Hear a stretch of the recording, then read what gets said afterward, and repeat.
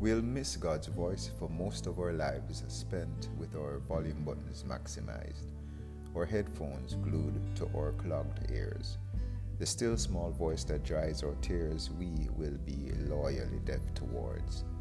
Without that voice we are dumb cowards, drawn to the drama and the glitter, drawn to the sweet and not the bitter. Yet the elusive pot of gold still hidden right below our coke-filled nose. We hate the thorn but love the rose, not seeing they can't be separated.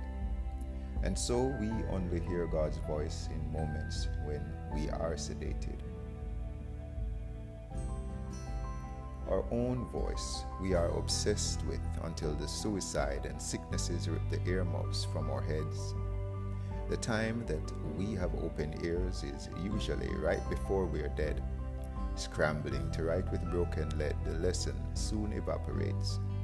Those lessons tormenting the souls of those shoved through hell's creaky gates. Our children then in ignorance take up our worn earmuffs. They cherish their inheritance beyond some Jewish carpenter's words. Ancestors become front row witnesses to their descendants' needless tragedies while they are likewise haunted by the lessons taken to the grave. The lesson they want all to know, it is the still small voice that saves. So let the earthquake pass you by.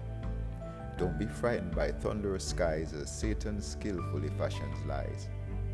Be still. The I Am's voice proclaims his will, but only his sheep hear him.